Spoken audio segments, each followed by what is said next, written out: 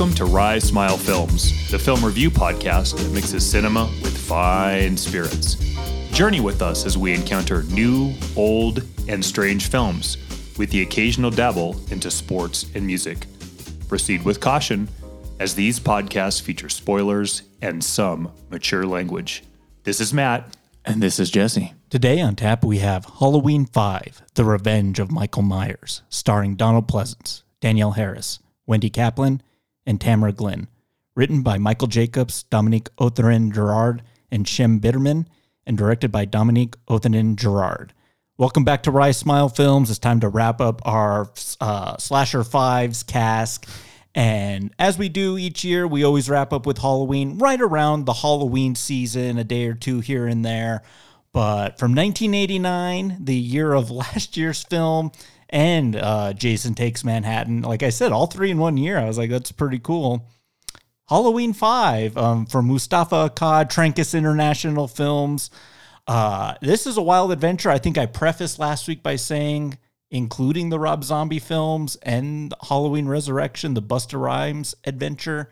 This is my least favorite Halloween film for a multitude of different reasons that I'm sure we're going to get into today. But do you recall anything about this film? Was this a rental for you in 89? Yeah, it was a rental. Did you catch it on TV? No, it was a rental for me. Okay. One time through. And about the only thing that I remember was the staircase scene where Michael and Loomis are kind of playing cat and mouse, and some of the frustration that I shared with the way that it was edited. So I think we get out far too early for some of the kills. I remember getting out far too early for some of the kills that we should see, and lingering for too long on stuff where there weren't any kills. Yeah. It's almost like maybe they weren't really wanting an R rating on this. Well, I think I think they just got trimmed down. I think this was the era that the MPA was coming down hard on these particular films. So I think a lot of that stuff ended up on the cutting room floor. Whole scenes ended up on the cutting room floor. There's a weird scene, we'll get into it a little bit later, where there's a massacre happening at the clinic, and then all the cops rush to the clinic, and you're just like, what is happening in this movie? But they showed it in the movie. It was like this massacre at this clinic, and then you find out how Michael got a cop car to come back to the Myers house, right? So just stuff like that, whole 5-minute things. Just who needs that story point? I also don't think the movie needs to be any longer. This is an hour and 37 minutes, and it feels every minute of that length. Sure does. We'll start with the question, and then we'll introduce the whiskey, and then we'll get into the film. This is a bit of oxymoron, hyperbole, whatever you want to call it. You already kind of know the answer. You think John Carpenter's seen Halloween 5?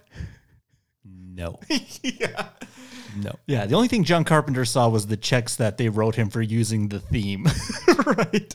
Has he ever said where he jumped off with the franchise where enough I was think enough it was for him? Season of the Witch. Well, there was his last actual involvement in the franchise, but after that, I don't see him as the type of guy that would be like, yeah, I'm going to go see 4 in the theaters. Yeah. Maybe late at night if he's bored after a Warriors game because he loves his basketball. Maybe he turned on Halloween 4 and 5 on AMC at 11 o'clock at night. But I don't know. He doesn't seem like the guy. And he probably doesn't care. He's like, I don't care what this franchise turned into. Right. And then they tried to get him back for H2O, The Return with Jamie Lee Curtis. And he was just like, thanks, but no thanks. And it wasn't until these last 3 where he was like, I'll actually be involved and I'll do the music for them, which I was grateful for. I wish he'd come back for H2O. Oh, yeah. That would have been pretty fantastic. It would have. Because he was cranking around vampires and Ghosts of Mars around that time. H2O would have been a much better product for him, and to maybe just end the series there with him and the people that started it, right? Strikes me as a guy that just really had enough with the industry and just wanted to be done. Yeah. You can tell in the films, those latter films too, there's just not enough gas in the tank. Yep. All creativity has been drained. The days of Big Trouble in Little China and They Live and Escape from New York, it's all gone. It's all gone. Yeah. And you can't fault someone for that, right? Good run. Not like you have, Ridley Scott making movies into his early 80s, Napoleon. He just won't stop. He won't stop. He won't stop. No.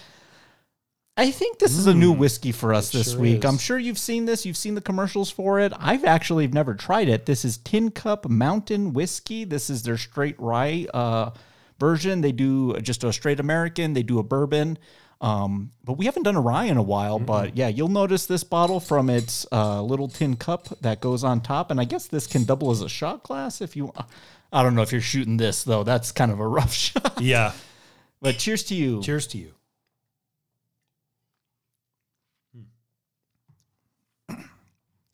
That's what I would think of with rye. That feels like a rye to me. Pretty strong, right? With that smoky on the back end. Do you get that? Smoky and corn, like, you know, like kind of like that grain taste, but in a drinkable way. Yeah. You're not just drinking liquid corn. No. Liquid creamed corn. Yeah, it's kind of an interesting, like, octagonal bottle. Yeah, that's not bad. I think that's made out of Colorado. Yeah. Hey, we're gonna have a ton to talk about today. Let's dive right into our review breakdown of The Revenge of Michael Myers.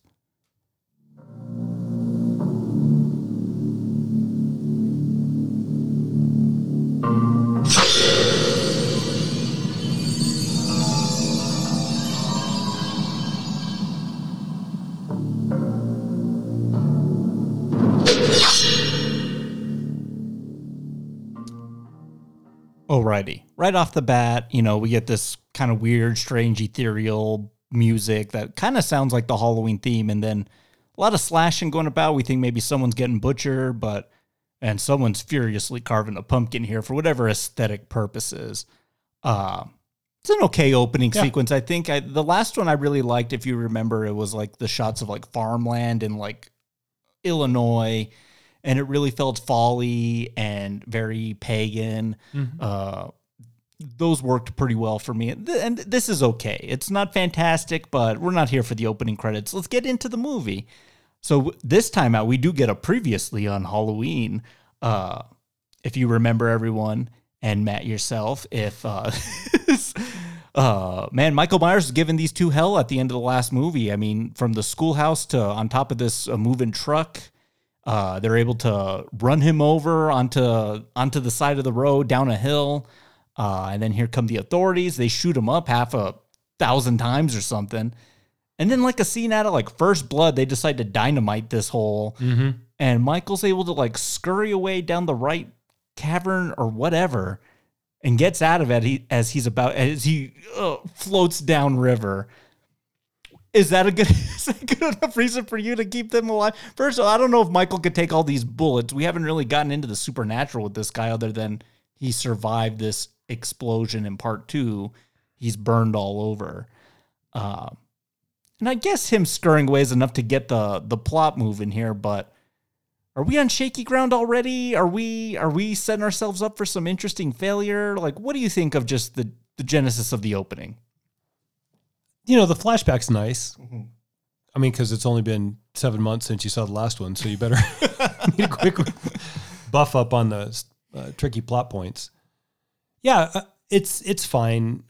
You can't kill him. I don't know if shimmying out the side cave is before everything goes, kablooey is exactly what I would go with. But I have to tell you, he's in good company with escaping via an underground water passage, because that's the Bride of Frankenstein too. So, well, it kind of gets a little Bride of Frankenstein-y, right? So, okay, I think you have to look at this and say at 5, we're probably running on a very limited amount of story that we haven't told in some manner. Yeah.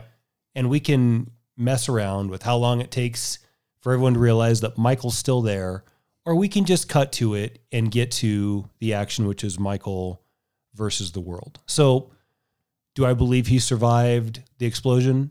No, but I don't believe he would survive 6,000 bullets ripping through his body either. And this is an interesting, because I'm dying to ask you this all day today. Okay. The boogeyman. Because do we both agree Michael is the titular boogeyman compared to the other two that we've had in this cast? Oh, yeah, they call him outright the boogeyman in this series. Does the boogeyman in your mind ever take on a pagan or supernatural persona? Yeah.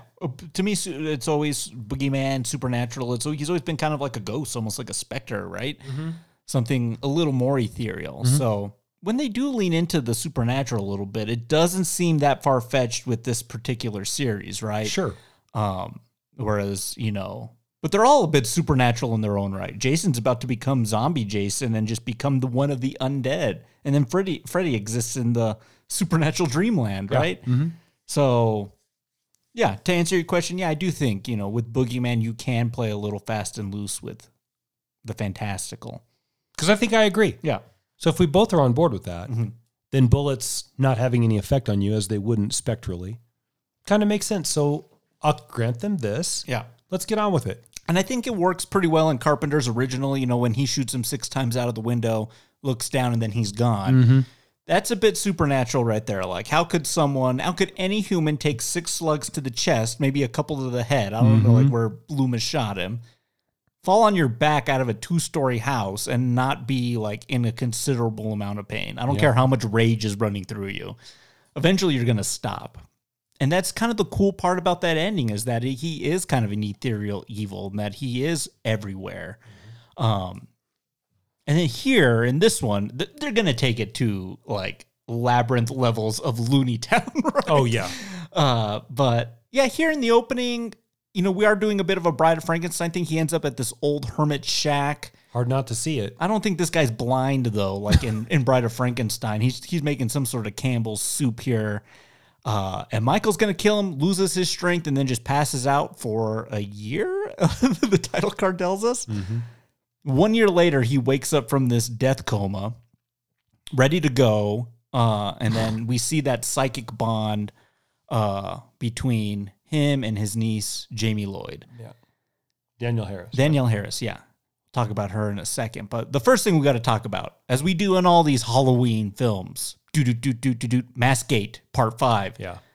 Matt, what'd you think of The Mask in Part 5? This one ranks real low for me. It's terrible hair.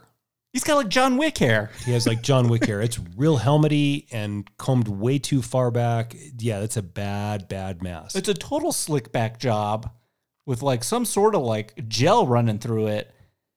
And then I don't know, like the mask flaps. You got to tuck those into the jumpsuit. They're like hanging out the whole movie. Yeah, I just don't understand this constant. The mask is always screwed up in these films. It's true. Just go back to what you started with. If Mufasa Akkad had any job on this production, it was, okay, end of Halloween 4, put that mask in a little suitcase, give it to me. It's going to stay in my office until we do the next one. They just 86, all the masks at the end of all of these movies, except for the second one, which is the same mask from the first one. It just had a lot of Marlboro miles on it from Deborah Hill, and it was fitting on a different stunt man that was a little more stout in the face.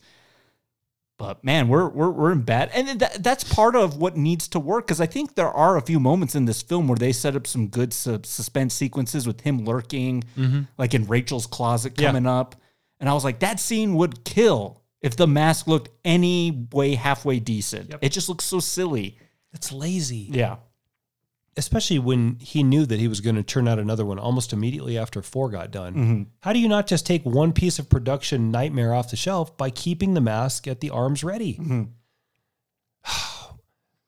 There's moments in this film where I find myself wondering, did you even really try right now? Did you even really try? Yeah. Because the answer seems to be no. This is a great example. Because whatever mask that is, whatever makeup job they've done on that mask, and that's clearly is not Shatner anymore.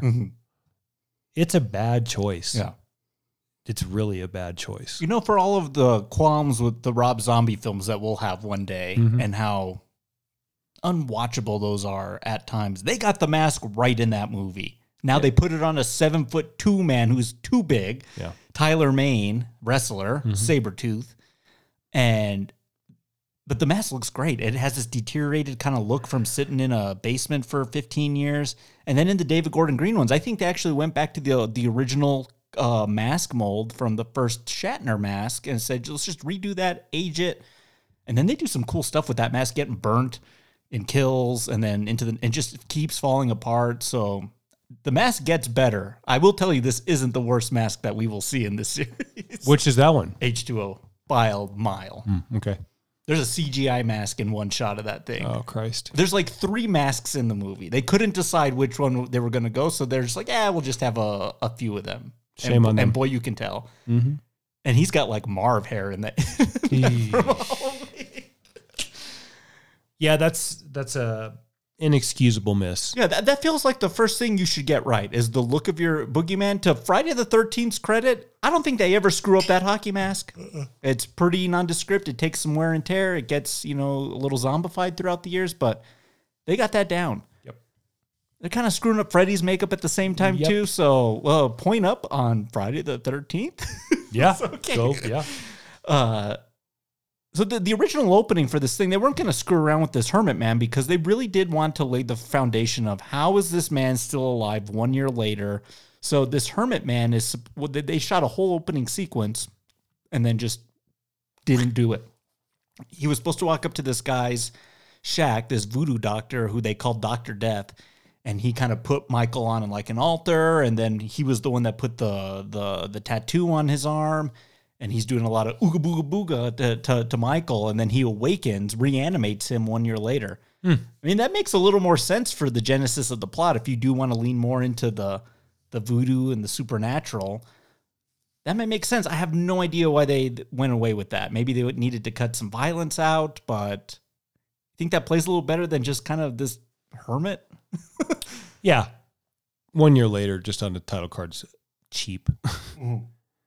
Does he really need a year also? I got to regenerate. Right? I don't know what's supplying the life force in him. He's he's not succubusing anything. He's not vamping anything. He's not eating anything. He's just resting? Yeah. That's just such bad writing. Yeah. That is You think 4 writers would be able to come up with something better than that? It is very Frankenstein-like. It's almost like he needs a lightning bolt to like awaken again.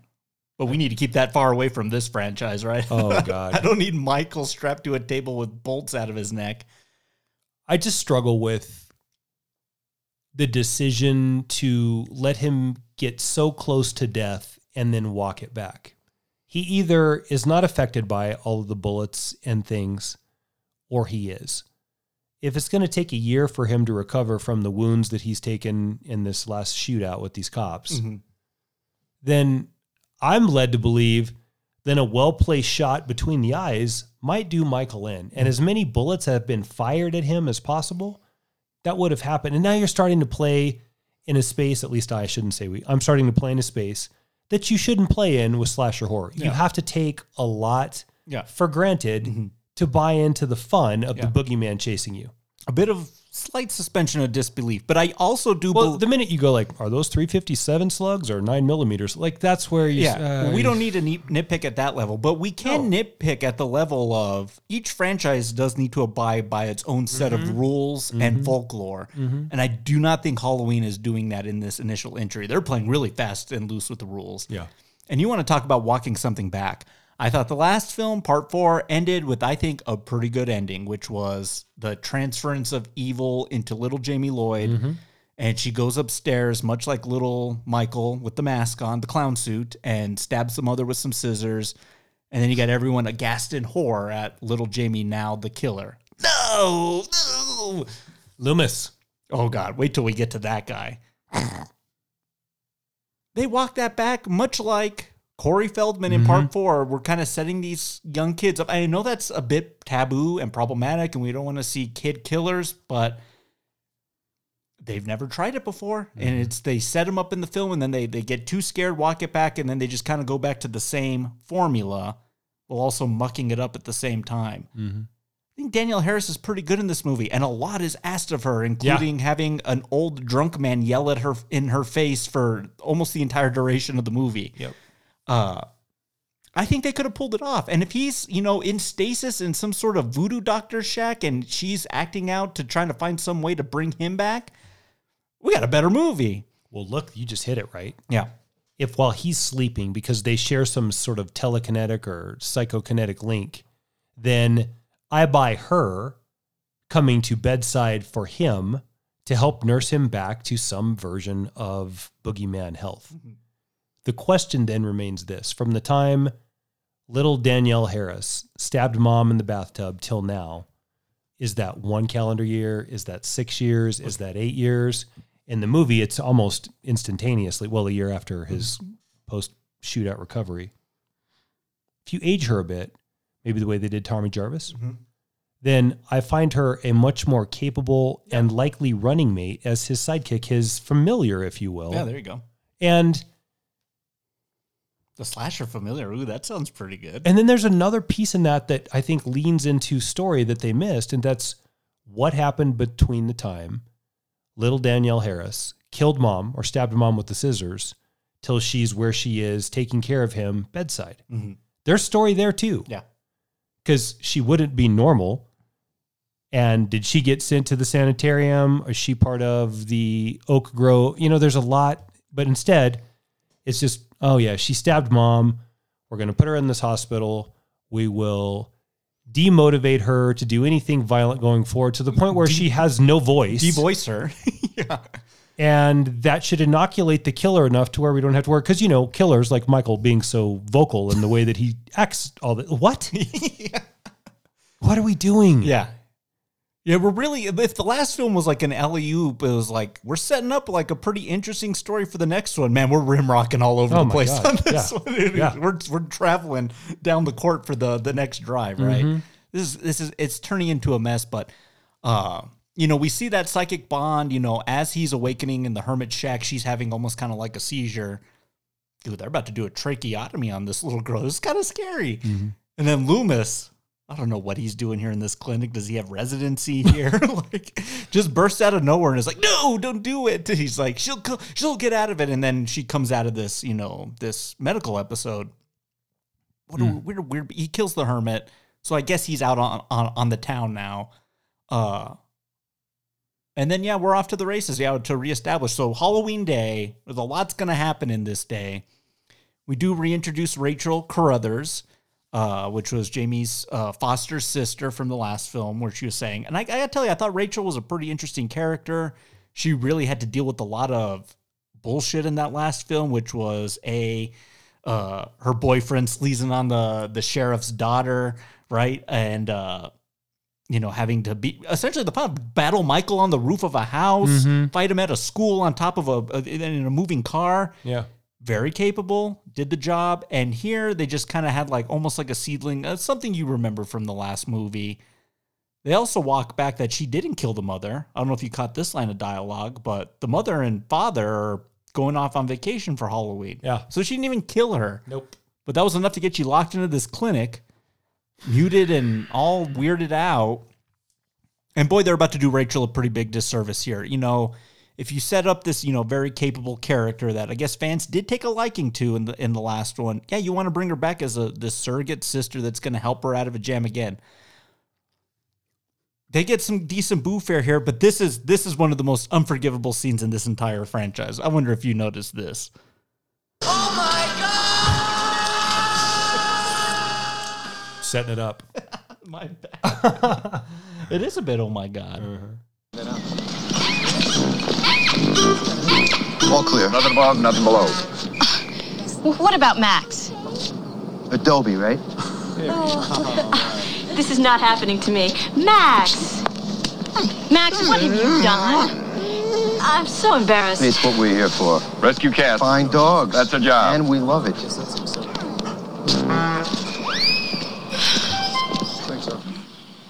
What? Bye, sweetie. I love you. You be a good girl.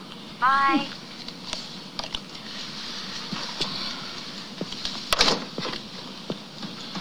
So she was perfectly all right. Come on, Billy. I think Jamie needs to get some rest. Jamie, are you okay?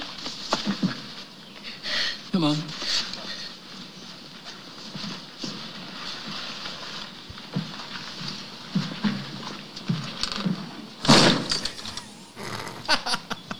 Loomis walking into the door.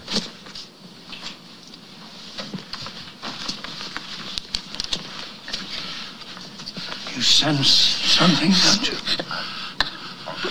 Tell me.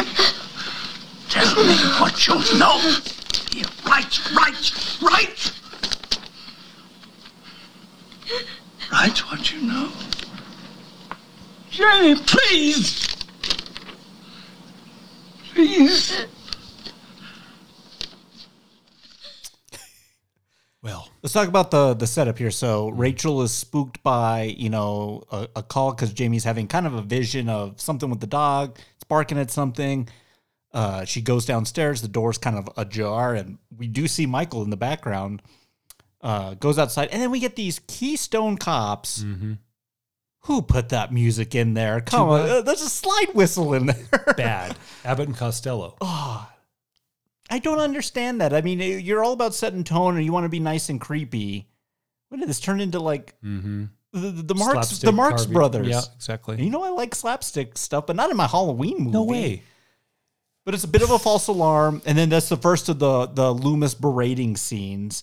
We get little Billy out of the room here. And then he's like, you write and tell me where this man is going to be so I can stop him. And then like, she can probably smell that whiskey on his breath. As you can smell it on our breaths right now. But it's all for naught. Rachel goes back upstairs to blow dry her hair. Here comes Michael with a pair of scissors and say goodbye to this character. She's toast. What's maddening about this is it takes on a stranger's feel for me. He's been in the house the whole time. Yeah. She leaves, comes back. He's still in the house. And actually, that's the other friend, isn't it? I don't think Rachel ever leaves. I think she maybe stays. No, No, it is Rachel's house. Yeah, you're right. It just stays in there. Once you're in, you've already broken the seal of my interest and just do it already. What are you waiting for? Yeah. I mean, he's got her in the shower, past then. He's got her in the closet, past then. He's got her 3 or 4 other times. What is it that makes him at that point finally decide to do it? Because in making this film the way they did and choosing to give these long delays when he strikes, you're making me really start to pause and wonder, has Michael turned over a new leaf? Which, of course, he hasn't, because there's no way with the title of the film. The Revenge of Michael Myers. But is he softening? Is Michael losing his edge? Has he done this through 4 films already, and now he's getting tired of this whole shtick too? And maybe the guy just wants to sit on the couch and drink a beer and watch a baseball game? Because at no point in this story would Rachel have lived this long. Michael is maniacal in his singular focus, and that is ravagely kill in very efficient fashion. Yeah. If you want to set up and pay it off, that's Freddy's shtick, man. Yeah. That's, props and... I'm in your house, Rachel! Yeah, gags in Dreamland. Yeah. If you're going to plot after someone, that's Jason. Michael's the guy in the shadows that's been there waiting, and the minute he sees you, it's over. Yeah, but not in this film. Yeah, curtains. Yeah, he's really taking his time. Yeah, we'll get to that scene where he's driving Tina to the party. Right? With the mask on as she makes out with the latex.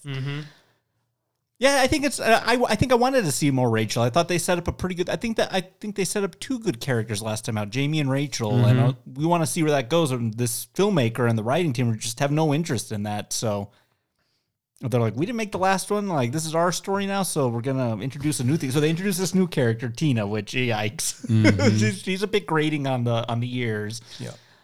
There's some fans out there that like Tina. Can like who you like, that's fine, but this character's never really worked for me because it's always felt like this needed to be Rachel, right? Yeah. You can make Rachel a little more promiscuous, from the last film after what she's went through. Maybe that's her coping mechanism. They do something like that in the newest Scream movie, right? But no, they don't. They just, lean into a whole new batch of characters. So you got her, you got this other character, Sam's boyfriend who works at a liquor store, and this other guy, I don't even know his name, who walked off the set of The Outsiders or something, is Ford Camaro or whatever. Yeah, what? Billy Squier listening to Ford Camaro guy. Yeah. And in between all that, you have Donald Pleasence, and we're going to talk about him next. You got him really going to town in this movie. Her whole body was shaking. Every time a little girl twitches, I'm supposed to call out the National Guard. How many people did he kill last year? Have you forgotten? Your own daughter? I don't think. No, of course you don't forget. How could you? You never looked into his face, did you? You never saw his eyes. You never saw that nothing, no expression, blank. Huh? My memory goes back 12 years to the night when I offered. I'm going to show you something. Look at this. Look at that. I prayed that he would burn in hell, but in my heart, I knew that hell would not have him. Sheriff? They want you down at the cemetery. Have we reached the point, or did we reach it 3 movies ago already? Maybe this is just a nondescript question as well. Loomis is crazier than Michael. Sure. I think from part 2, when he shot him 6 times and he's running around and poor Ben Tramer gets annihilated by the Haddonfield Police Department. Do we like that in this character? Do we want him a little more grounded? I mean, I can buy it a little bit that he's gotten a little cuckoo after, I've killed this guy 4 times now. Yeah. And he just won't die. If he is truly the Van Helsing to this particular monster, is he on a scale of 1 to 10, how unhinged is Loomis at this point in the journey? I think he's 10 now. Here's the problem, though, Jesse. We've heard that speech from him 15 times already. Yeah, the genesis of evil within. So black. Oh, that's Robert Shaw and Jaws, but it's the same difference, right? Soulless. Mm-hmm. We've heard that from him so much that you got to wonder if Loomis is just that unhinged. And it's written that way because there hasn't been any linear writing as a team to follow up on kind of what was set up in the previous. Or, I'll throw something at you that's going to freak you out. Yeah. Is this Donald Pleasance really figuring out this character and understanding, and in his drunken elderly state, looking at this and saying, look what you just said to himself as the character in the mirror. Yeah. You've killed him 4 times. Yeah. He keeps getting away. The only way is to stop having this speech where I try to talk him off the ledge about, I know the rage inside you, Michael, your sister, all that again, and become as wicked as Michael himself, because he hasn't tried that approach. The only way to fight crazy is with more crazy. And if the answer to that is yes, then that speech that we just heard, which I actually think is pretty well written, cannot have already been used 3 times prior to this. Yeah. And we know how evil this guy is at 5 films in, right? I mean, this is the guy that was on the street corner, get your little asses home, in the middle of the boogeyman chasing every innocent trick-or-treating kid in the world to their own doom. Yeah. So he's always been edgy. That's, I think, what works with Loomis. Yeah. That's why I like it in part 2. I like it in part 2 because it almost seems like, oh, crap, I let this guy out. Mm-hmm. This is kind of all on me. Mm-hmm.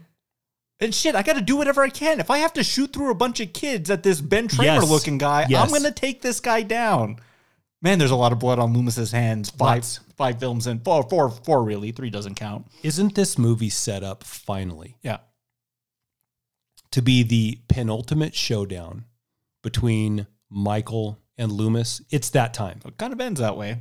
Kind of. In a way. This isn't the last Donald Pleasance appearance. But he's going to show up again, and the issue here is the Van Helsing to his Dracula is a perfect way to put it, Jesse. Yeah. At some point, Van Helsing has to learn, like, oh, you know what? Walnuts aren't going to do anything against a vampire. Mm-hmm. I need a holy water. I need cross. But I feel like Loomis is still grasping at walnuts. Yeah. Trying to talk him back to, he's had 20 years of therapy. You've killed him 8 times. Mm-hmm. Loomis, what is really going to sell Michael this time on, hey, man, I know the pain you're feeling from your sister, and that shit sucks, and it's raw. Yeah. And I'm here for you. Come here, Papa. Give it all to Daddy. Yeah. Come. The other thing with Loomis, too, this is just a little snarky Jesse humor. 4 films in now, we've seen this scarred up Pizza the Hut looking man. How is this man still allowed to practice psychiatry, right? Mm-hmm.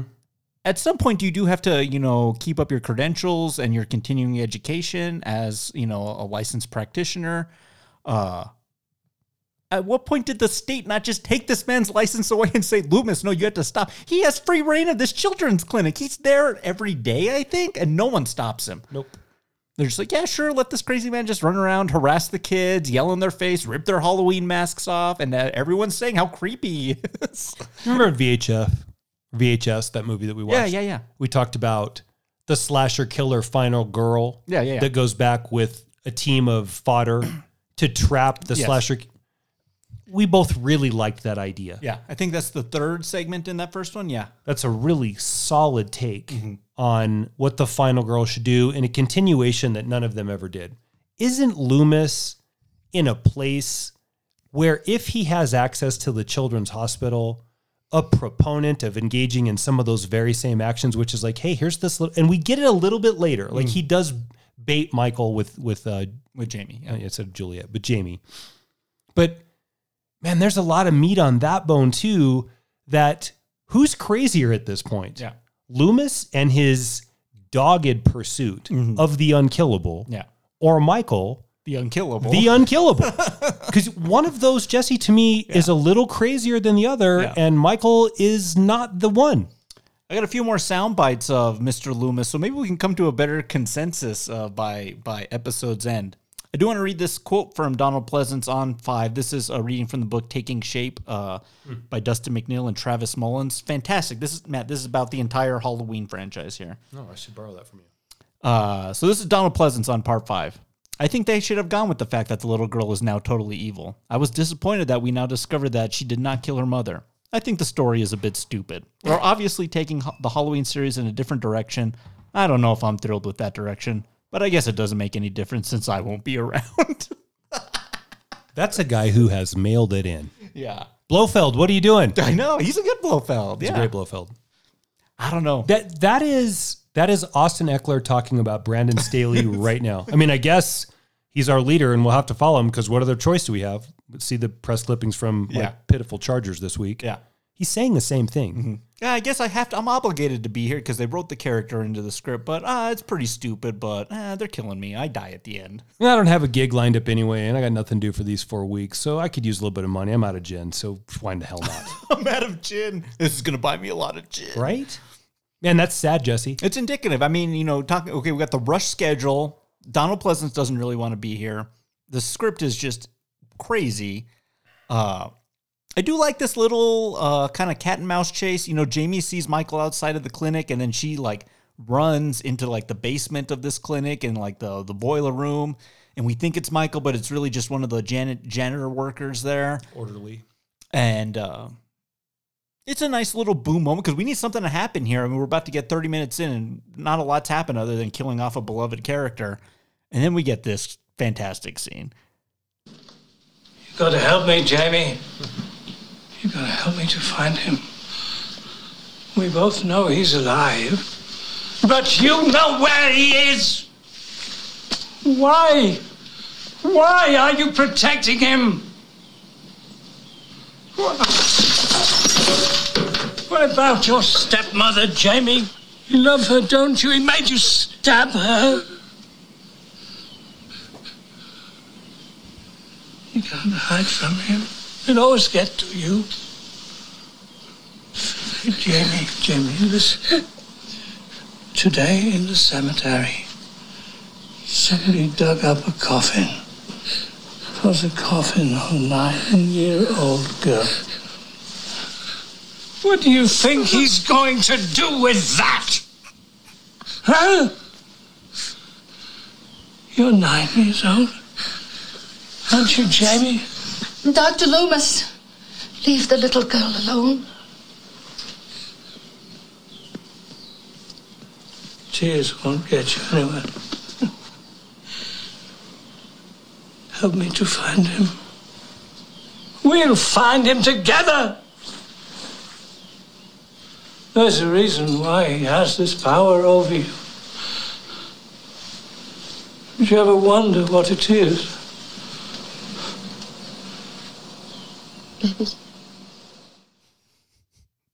I'm going to tell you something. Okay.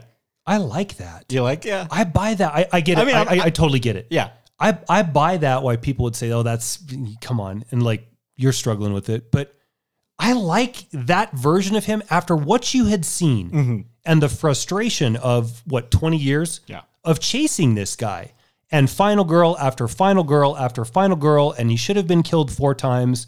And I'm still in the same fucking trench coat that I've had on since the first film, and it's the middle of summer or winter. That's all I wear, and I've been burned, and I've been resurrected almost as much as he has.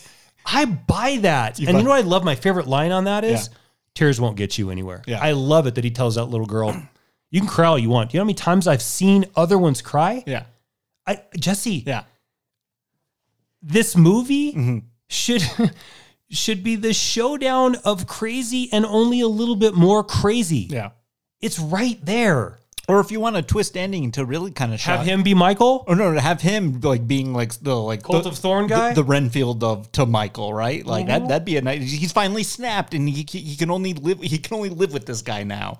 They're one and the same. These two. Do you think Donald Pleasance is doing a bad job acting right there? No, he's not doing. I mean, it's completely crazy. You take Loomis from part one, where he's very kind of composed, a little stressed out, but Sheriff, I'd like to talk to you about this guy that's maybe coming to your town. Do you have a minute? Yeah, 5 minutes. We'll talk. To this, just like attacking a little girl who can't speak. It does ring of desperation. I mean, he wants to try and stop this boogeyman by any means necessary. The little girl's not going to help him. If she had an answer, she'd probably give it to him, right? But she's just as confused at these weird episodes as anyone else. So when he says, "I've been to the cemetery, and a 9-year-old's coffin was dug up," what do you think he's going to do with that body? A 9-year-old has no idea. Yeah. Is he going to eat it like the dog, or is it something far worse? Mm-hmm. That shows how out of touch Loomis is, and I believe that arc for him. Mm-hmm. I get it that, poor Danielle Harris is probably half, drunk from the spittle coming out of his mouth because he's sweating gin. Yeah. But Loomis at this point is at his wit's end. And I believe it. And I think the quote in the book speaks to that. Even the quote in the book that you just read, it's almost like he's like, fuck, man, I've been chasing this guy for almost 18 hours of film or 12 hours of film. We can't catch him. The story's getting stupid at this point, and I just hope they kill me off soon. Let me read this. This is some deleted dialogue, maybe from this particular scene that we just listened to. Maybe this, you want to talk about? I'd like to hear this coming out of Donald Pleasance. Mm-hmm. Trying to do my best Pleasance here. Don't you remember last year? You stabbed her. You put on the mask of that thing and you stabbed her. I saw you at the top of those stairs. We both know that wasn't you. It was some part of the night, the evil in it. I am begging you to help me, Jamie. Hang on, I need some bourbon.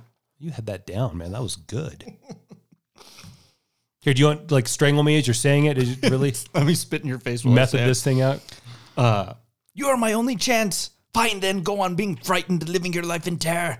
You've let him in without even a fight. That's all in caps. Mm-hmm. That's in caps. Yeah, okay. He's serious now. There's something special between you and Michael. It's more than just blood, more of a sensing. I believe you can reach him in ways I never could. Mm-hmm. When he touched you, he gave you something. Some key to his soul, to the love lost within it. Bring Michael to me. Help me kill him or to kill him forever. There's a pretty good little dialogue there. Okay. Good to you. I don't know why. Thank you. Good job. The exposition dumps that they have given Loomis in this series is nothing short of absolute masterclass theater. Yeah. Here's this movie that is slasher horror, as formulaic on the nose as you can get. And this guy is waxing poetic about the condition of man as seen through the eyes of a man chasing a soulless killer. It's almost what you don't like in The Walking Dead, right? I know, it's exactly that, but I love it that he's doing it and he's drunk and unhinged and all of that. It totally works for me. Yeah. I could watch a whole movie of him just waxing poetic about Michael's condition, motivations. Yeah. Good job on the read too. And why did that not, that was too long? Yeah. We had to cut that. I love that he tells her your tears aren't going to make it any better. Mm-hmm. And you little idiot, you let him in. Yeah. If you're Loomis, Jesse, at this point in 5, aren't you up to here with Michael too? Oh, yeah. Don't you just want to go home and just drink yourself stupid? At this point, I might just let him kill me. Kind of, right? Yeah. And here's this new little one that he's either got his hooks into and stolen his soul. Yeah. Or indoctrinated her into a version of himself that Loomis has been fighting. And you know what Loomis can't fight? Mm-hmm. Age. Yeah. He's only getting older. Yeah. Little Danielle Harris has a whole fresh start as young Michael Myers on Halloween in 1977. This year? 78? 78? Yeah. When he stabs his sister, that's 1978. Yeah. Oh, no. That's 63. Oh, so yeah, it comes back. Yeah. Mm-hmm. Oh, come on, man. Yeah. I like all that. Couple questions, and then we'll get back into the story here. One of them's related to the story. Did Do you like all the... Because, you know, at some point in this series, they make a hard and fast rule to be like, you know what? This is too messy. This is too convenient. Michael's just whittling down the bloodline. But, you know, we've gone from Jamie Lee Curtis, Laurie Strode, my sister, to my niece. And then we're going to keep going down that family line with another nephew in the next one. And then Josh Hartnett is his uncle too, right? Do you like all that? Or do you kind of like the David Gordon Green approach where it's like, you know what? I was just a rando boogeyman. You got in my way one night and you're getting in my way again, old woman. And I'm going to make everyone pay who's in my way. I'm that angry. Do you have a preference of one? David Gordon Green. Yeah. Randomness. That's more terrifying. It's a little more scarier, yeah. That it fits in with the first one, right? This Laurie Strode babysitter just happened to knock on my childhood home, and I'm infatuated. She does look like my sister. I'm gonna follow her and see what happens throughout the day. Yeah, I'm also crazy. The first one's genius is set up and a masterpiece. We've talked about that ad nauseum. In the first 10-ish minutes of that opening scene, we don't know why he stabs his post-coital sister. You know, we've floated the idea because he's prepubescent, you know, is that the best he can do with penetration? And he really, truly does care for his sister. Yeah. And so he stalls out at that age, and maybe that's stunted sexually. Yeah. Stunted sexually. So there's the frustration. And what does that look like when you're 45 years old and, you know, supernaturally imbued with the power of whatever, bullets and anti-bullets, blah, blah, blah, blah. Okay, all that. And all that plays, there's space there. Yeah.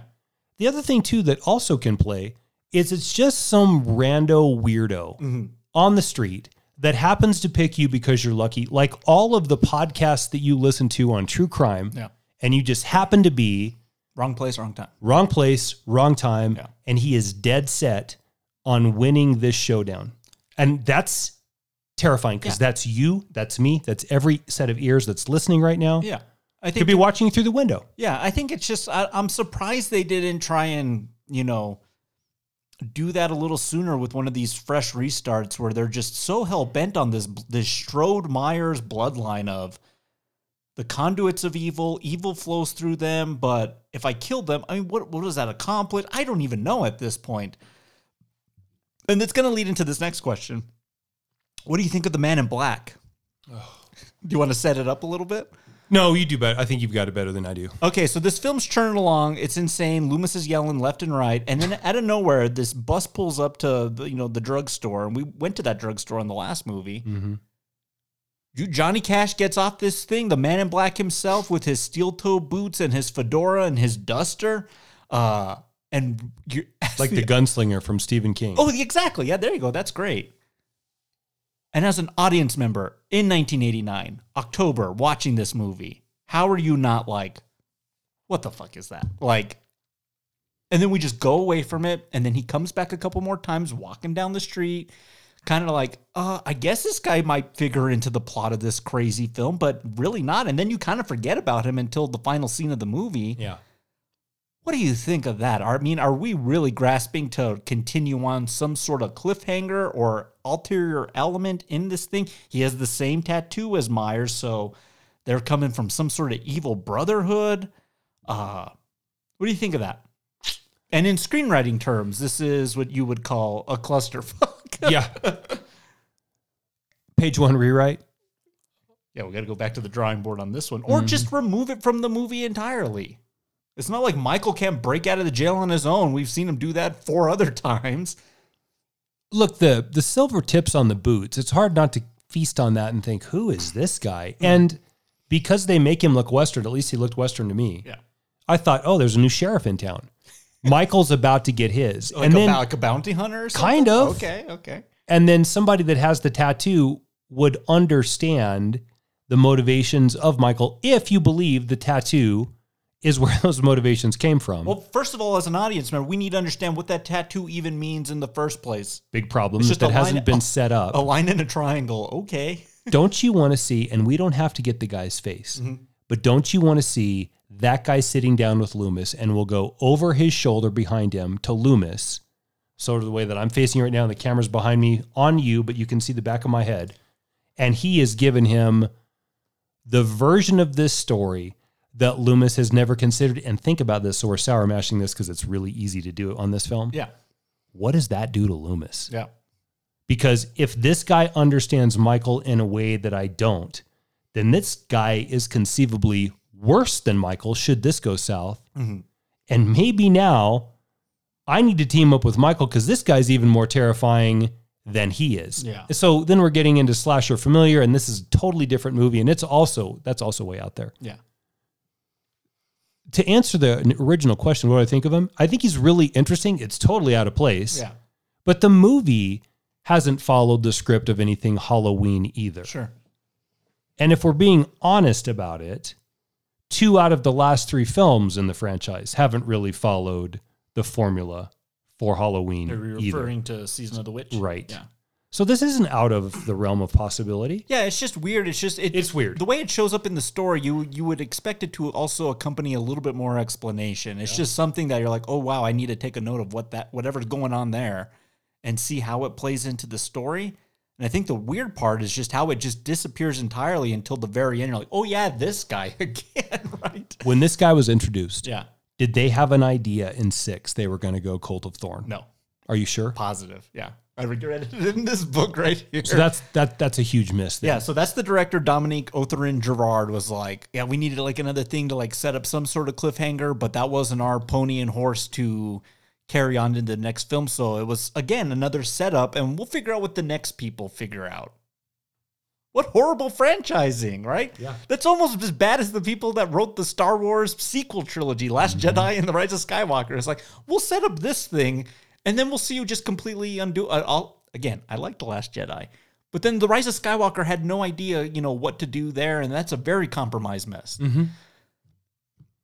You can only set up so many ideas without. You need to at least tell them, "Hey, we set this up for this purpose. Do with it as you please," or you know what? Maybe just write a different movie. Well, so then if this wasn't going to tie directly into 6, as stated, did the director of this do 6 also? No.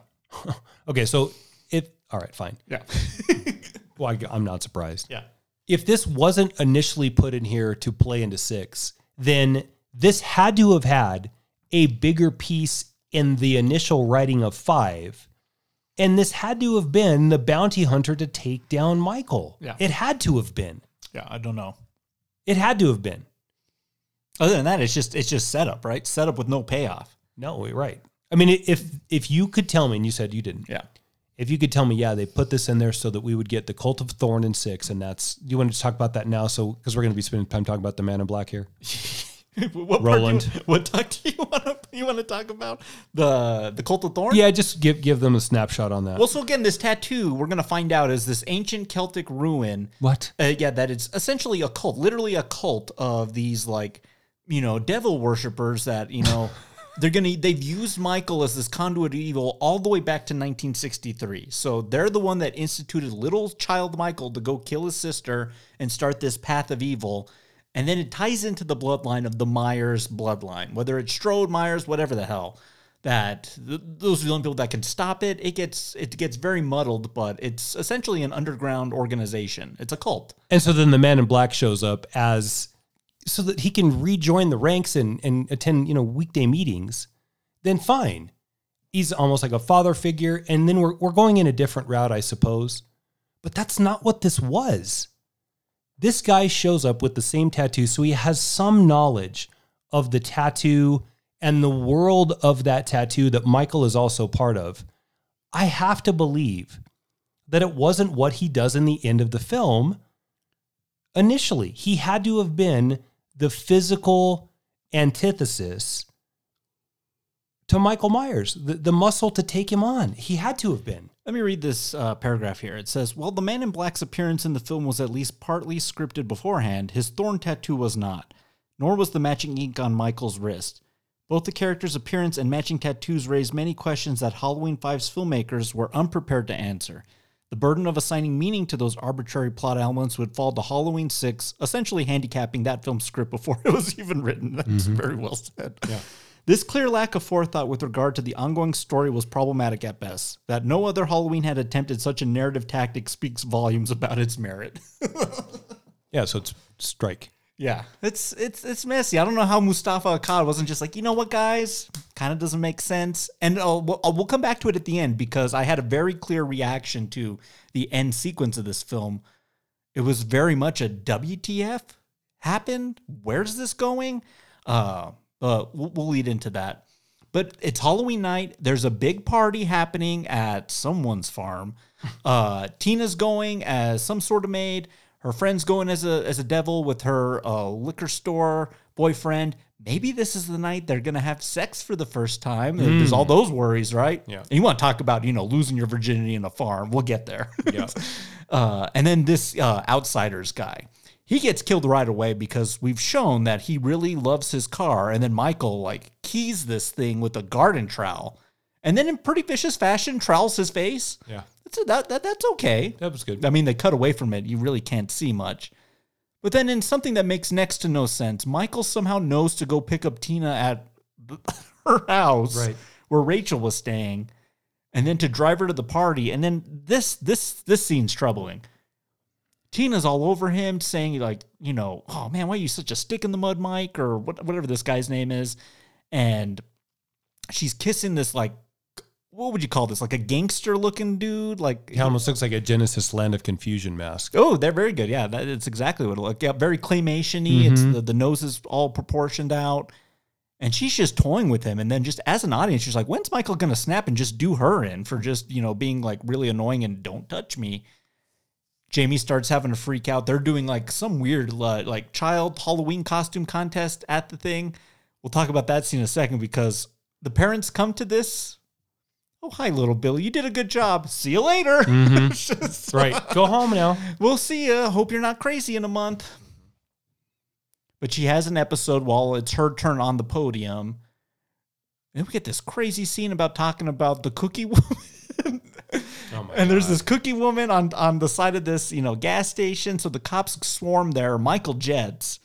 And then, Tina does show up at Jamie. And yeah, here we go. Let's continue the saga of Michael. Tina, don't go. I have to. Why? Because you might not understand, but when you're older, there are people you're going to meet who make you feel connected, like your heart is made of neon. And when you find them, you have to be with them. But he was with you. Who? The boogeyman. Oh, yeah, that's one way of describing him. Tina, no! Honey, I will come back later tonight, and I will sleep with you right here. Tina! I'll be back. I love you. Tina! All right, Bernie, let's get the chairs. All right, you Why don't you stay the night? Oh, I'm sorry. I gotta run. Tina, please. Stay away, okay? You're really creepy filling that little girl with all that boogeyman crap. I believe that you're in danger. Jamie believes it too. Jamie's a 9-year-old girl. Be sensible. I'm never sensible if I can help it. Tina! I got these over here. For God's sake, stop her! On whose orders? She hasn't done anything wrong. Follow her then. At least she can do that. If that girl dies tonight. All right. For you, Doc, anything. All right, Doc. No more. We can't hear this again. If this will make you shut up, we'll go take her to the party. Yeah. If that girl dies tonight, soul aside. Let's go. This guy's crazy. Hang on, we got to throw some strikes at Tina. I don't care, how good of a leg your boyfriend is. If a child's crying like this for you to stay, you kind of got to stay, right? I mean, dude, Danielle Harris is giving her all here. But no, she's got to go dance with this pervert cat. We'll get to that guy. Yeah, what? And then I love that she comes downstairs and tells Loomis, you're kind of creepy.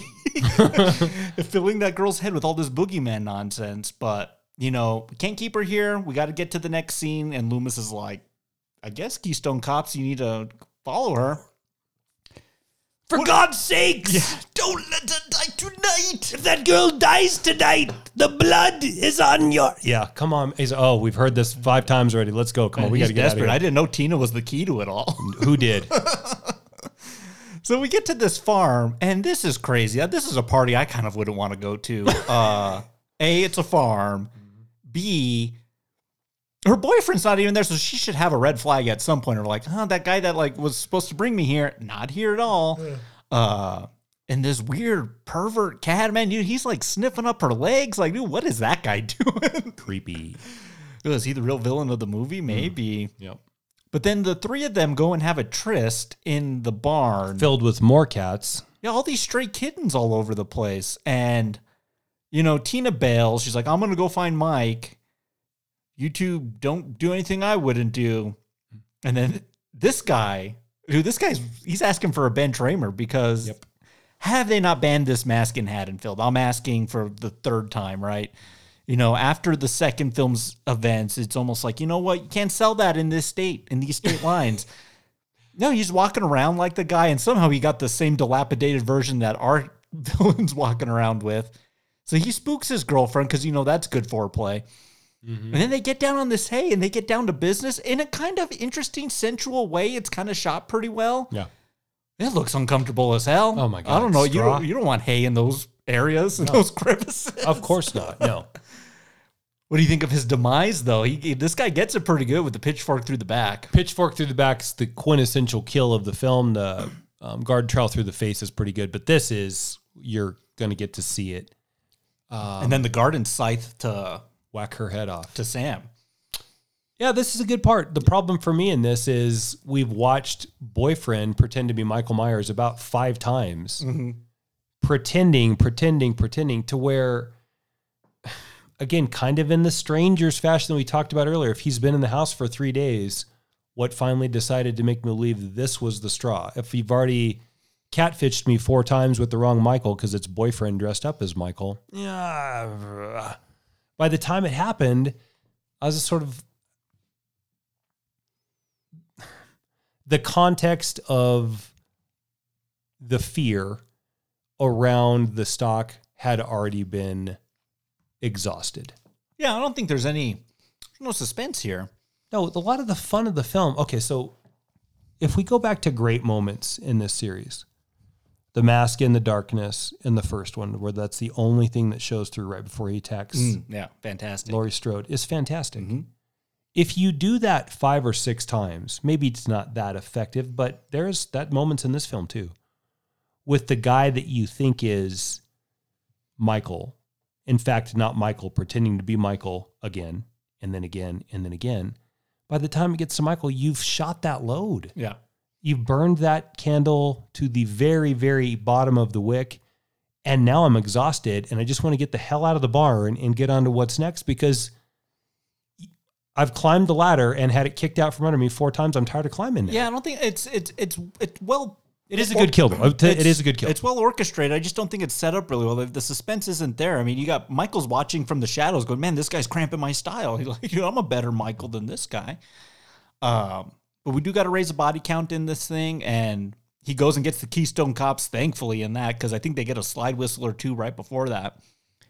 And I got to ask you something real quick. Okay.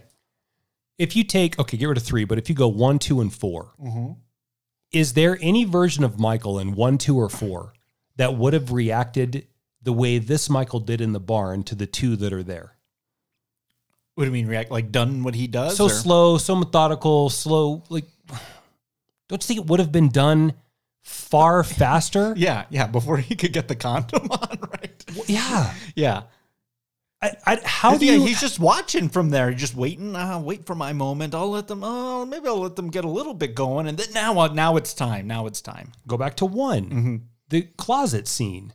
Stabs him in the eye with the coat hanger. Yeah, fantastic cinema because you're fucked in there. You can't go anywhere. Yeah, it's set up in this film. Cornered yourself. Yeah, and what's kind of the Laurie Strode of this movie, if you will, per looks ish. Yeah, in the closet.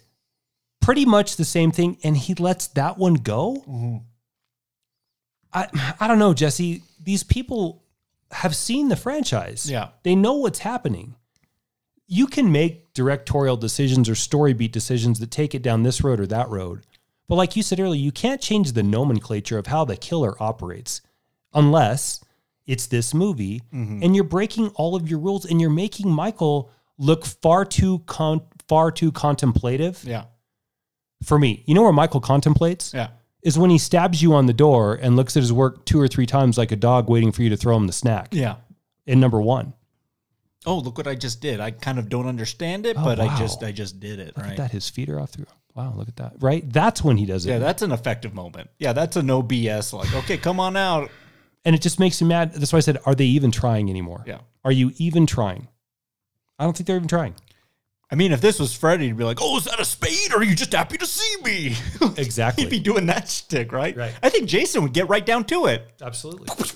I don't know, man. Maybe Jason's winning this race at this. We'll get there in a little bit. We'll do a little bit of a recap, but everyone's dead. The party ends. I don't know where that pervert cat scampers off to, but Tina's here, finds the wreckage in the barn, and then finds Michael in this car.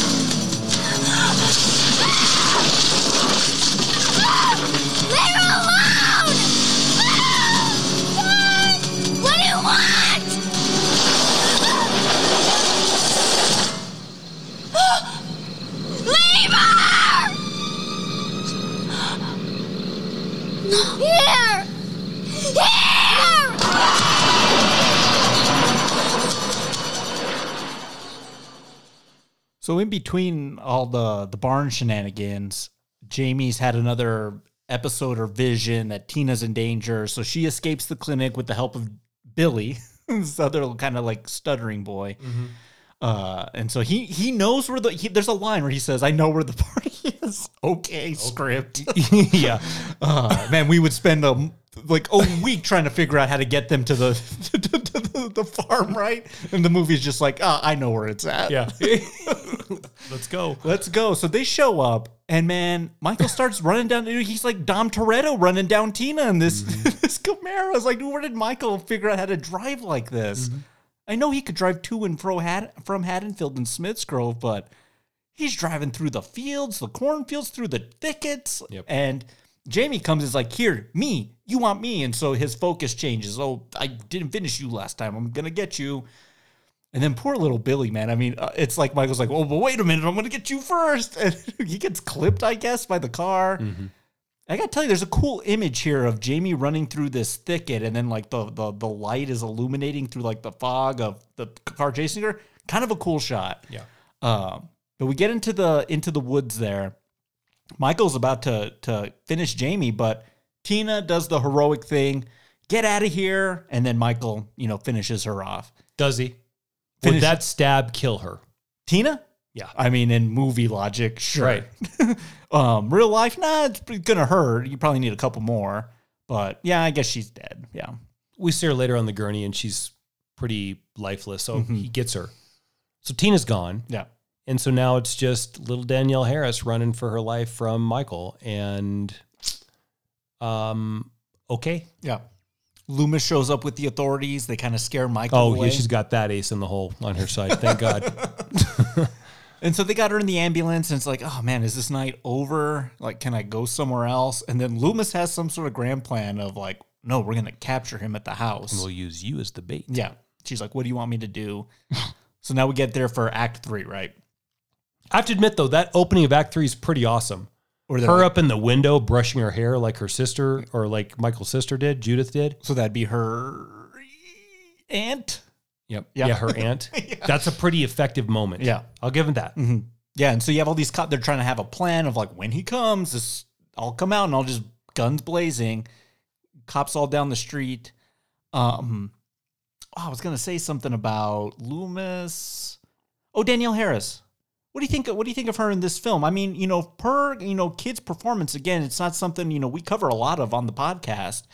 But when they do show up, I mean, I'm at the point where they either make or break the film. And I think 2 films in now, she's pretty good. And I said a lot's asked of her. A lot of screaming, running, shimmying in laundry chutes here in just a little bit. a lot of horrific stuff. I mean, if I was 10, 11 when she was making these things, I'd be kind of scared making these movies. Oh, yeah.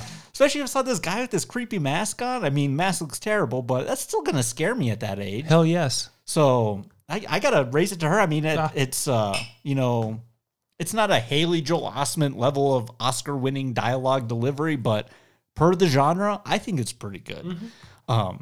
Maybe on part of, you know, like what Carol Ann really does really well in Poltergeist, you know, being kind of creepy but sympathetic. You know, we want to like you, and I think we do at the end of the day. Yeah. But, man, this all goes to hell here. There's a massacre, an unseen massacre, an off-screen massacre at the clinic that they left. Poor little Billy, maybe something happened to him. We never know. The only thing we see is this shot of people being lifted onto more stretchers, and Sheriff Meeker saying, and he had taken all the forces over there, so a diversion? Mm-hmm. And then Michael comes with the squad car, and then the plan now is get Jamie back to the station, we'll figure this out later.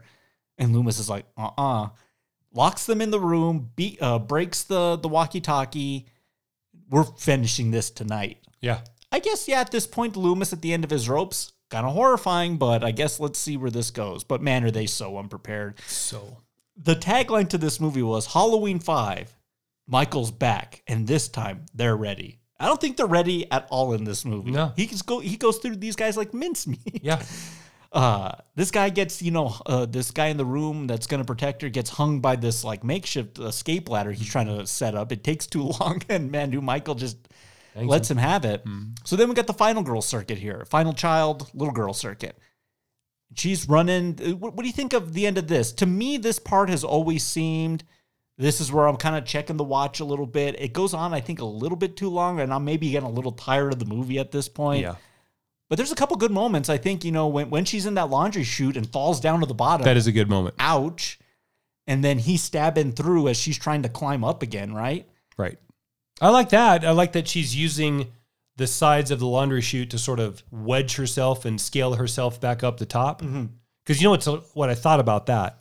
If she can just get high enough so she's out of the stab radius from Michael, then she's back to being safe. While she's stuck at the bottom, slim pickings, easy. You know, shooting fish in a barrel or shooting kids in a chute. But if she can go up, then if she's out of the apex of his stab back into the laundry chute, she's got a chance. The problem, though, and I think this is effective, the laundry chute's filled with lint and it's filthy, which is going to cause you to slide. This part actually works pretty well for me. It's a little long in the tooth, but it's still long in the tooth because they've set us up with so much nonsense prior to this. If this is 120 in the film, oh yeah, I think we're happier. Yeah. But that doesn't mean this chase sucks. Like, this is the best part of the film. Yeah. And so then she finds, I guess she makes her way up to the attic, finds all the wreckage. She finds Greaser, Rachel, and I think there's a third person up there. Yeah, there was. It was the guy that had the motorcycle, Mike, Rachel, and Jesse. Let me see if I can pull it up here. But Body X. Body X. Mr. Body. She sees that empty coffin that was alluded to earlier, and then Michael comes up. I'll play a little clip. This is kind of interesting, but then also kind of infuriating at the same time. Uncle? Boogeyman?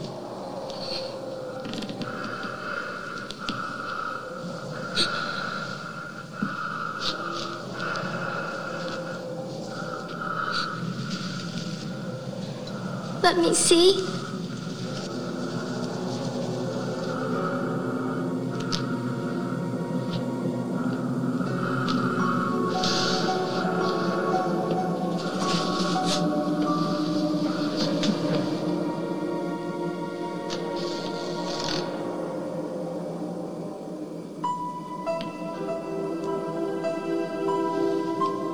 You're just like me.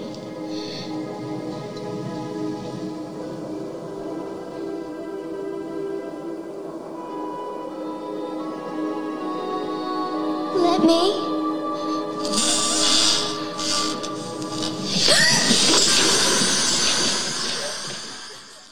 So there was another body up there. I should know Michael Myers better. It was Max, the Doberman Pinscher up there. So him, the greaser, and then Rachel in a weird kind of strange like altar. Again, if we had that voodoo scene, that maybe makes a little bit more sense on what they're trying to do. Transfer my soul into Jamie. I don't know what this coffin is doing up here.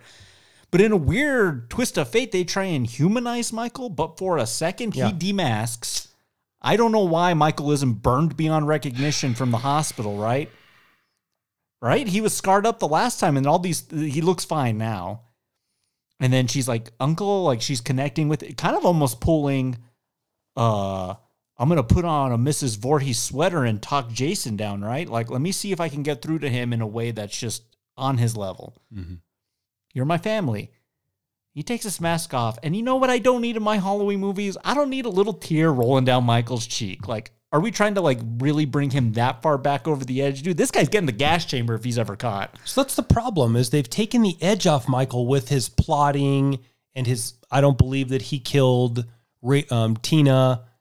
The cold-blooded, efficient killer that I've come to love in 3 films up to this point has now been rounded. Yeah, demasked is a great way to put it. His edges are rounded. His blade isn't quite as sharp. Yeah.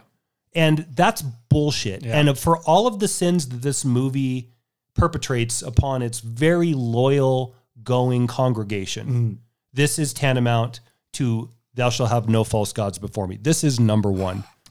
You cannot do that to him. Yeah. He's not taking that mask off. He's not taking off for his niece. Yeah. He put it on when he killed his sister. Yeah, and he needs it on. And he hasn't taken it off since, so why would he do it now? Yeah. She finally found the words to soften the... And no! Yeah. He works because there's no rhyme or reason to why we have been talking on mic, off mic about that opening scene in 1 to where he gets to, in whatever version that's the flavor of the day that day, why he's done it for years. Mm-hmm. Why would you take that shining moment of greatness away from John Carpenter, you, myself, and the family of Halloweenites that worship at the altar of anything Judith Myers by letting some rando third cousin or niece in a what? Yeah, I like the tactic. It just, I don't buy it in this franchise. Especially when, oh God, why am I forgetting it? Corey Feldman. Tommy Jarvis. Tommy Jarvis already played that trick. Yeah, you already played that card. We've already seen that. Yeah. I just don't know what the end goal is here. I was like, we've seen this guy mow through people, eat dog. Yes. Escape the bowels of hell. A sweet little girl's going to finally win him over? Yeah, I don't know. Yeah, I mean, if Laurie Strode couldn't do that, if Loomis has, certainly, I don't know. He's got a yelling tactic. You know, okay, so I'm going to take you down a path for a minute. Okay. This is sacrilege in film history, especially Western genre history. Okay. You know what kills me in The Searchers? And you know what kills that movie for me? When they finally rescue? When he's finally ready to do in Natalie Wood. Yeah. And he picks her up in the air after 7 years of traveling to hell and back to find her. Yeah. And he's ready to finally kill the half-blood or whatever term it is half-blood, I think. Well, I think his reasoning too is like, oh no, she's changed. She's, she's savage now. She's Stockholm syndrome. She's a different person now. And he picks her up and then lowers her, wraps his arm around her, and off they go. I get it. It's Hollywood, and John Wayne is not going to kill young Natalie Wood. I get it. Yeah. But it destroys that movie for me. Yeah. This is not quite that bad because I would never compare this to The Searchers. Oh, my gosh. Yeah. Nor would I ever compare Michael to Ethan Edwards. Yeah, sure. Yeah.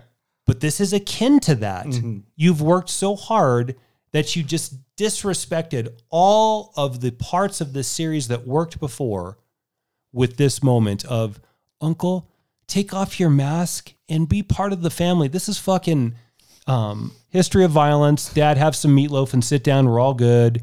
Ethan Edwards. The end of the movie, dude, seriously? Yeah. Yeah, it's a rough moment. Deal breaker. Yeah. There's been plenty, but this is the deal breaker. This is the one, right? It's troubling. So, I mean, it doesn't last long. It spins him out and he goes back into rage mode. And then you got Loomis back there, who has already been stabbed by Michael, slit across the gut. Thrown down and thrown off the balcony. Yes. But he's still kicking around, grabs Jamie and was like, this is what you want. Now using her as a human shield. Yep. And it's just a diversion until he can, A, drop this steel net on Michael. It's a good plan. I'm good with that. And then trank him a couple times. Well, Good with man, that. that's not working either. So that I'm going to beat him with this wooden board. Die. And I guess Loomis dies in the process. I mean, Is that right? He looks, I guess, and even from reading that, I mean, has a heart attack and dies looking Michael in the eyes. I mean, if that's how they wanted to go out, I mean, they did it, right? Mm-hmm. There's no kind of, but it's also vague enough for like, maybe he passed out, right? Yeah. He's an old man. Mm-hmm. And then we take Michael back to the police station. For whatever reason, they let him keep his mask on. It's the first thing you take off of this guy. Yep. Serial killer, if they typically don't wear masks because they're just, this is their mask, right? Mm. Like the Bundys and the Gacy's. No, that's evidence. That's the first piece of evidence. Mm-hmm. Where did you get this? Why? How? But no, they let him keep it as he twiddles his chains, and then this man in black shows up. Oh, remember him? Yeah. Takes down this entire police force, which already was wiped out in the last film by Michael. This poor town, man. Jamie goes in to assess the wreckage. Carnage galore. It's like the T-800 walked through here in the first Terminator. Yep. Michael's gone. His jail cell's been blown out. Gone. He's scampered off into the night with this man in black, this stranger. Yep. Okay, I got to take you back to the first time I saw this. Saw this with my buddy Josh, and we watched it on a little 12-inch TV that was like inside a milk crate. On VH, it had a built-in VHS player, so on VHS, we watched this, cackled our way through because of how many people Michael kills, and they were supposed to be ready this time. Mm-hmm. This ending happens, and we're just aghast at like, what kind of an ending is that? And okay, that's how he gets out. How does the next one start? How do they de-explain like what happened there? Man, I was troubled. I was just I knew it was, not a good ending. I was like, that's the only other ending that I can really compare it to is it's a cliffhanger to set up something that you're maybe going to get to. It reminds me of the ending of that Tim Burton Planet of the Apes when Marky Mark lands in front of the Lincoln Memorial and it's Tim Roth ape and all the police are apes, and you're like, what? Mm-hmm. It makes no sense. It's all set up for a sequel that'll never get made. Yep. At least this one, they do pick up the seedlings of this, but man, we are far away from Haddonfield 78 in Pasadena, California, right? Yeah, man. We're really far away from that. We got cults, tattoos, bounty hunters, maybe. Mm-hmm.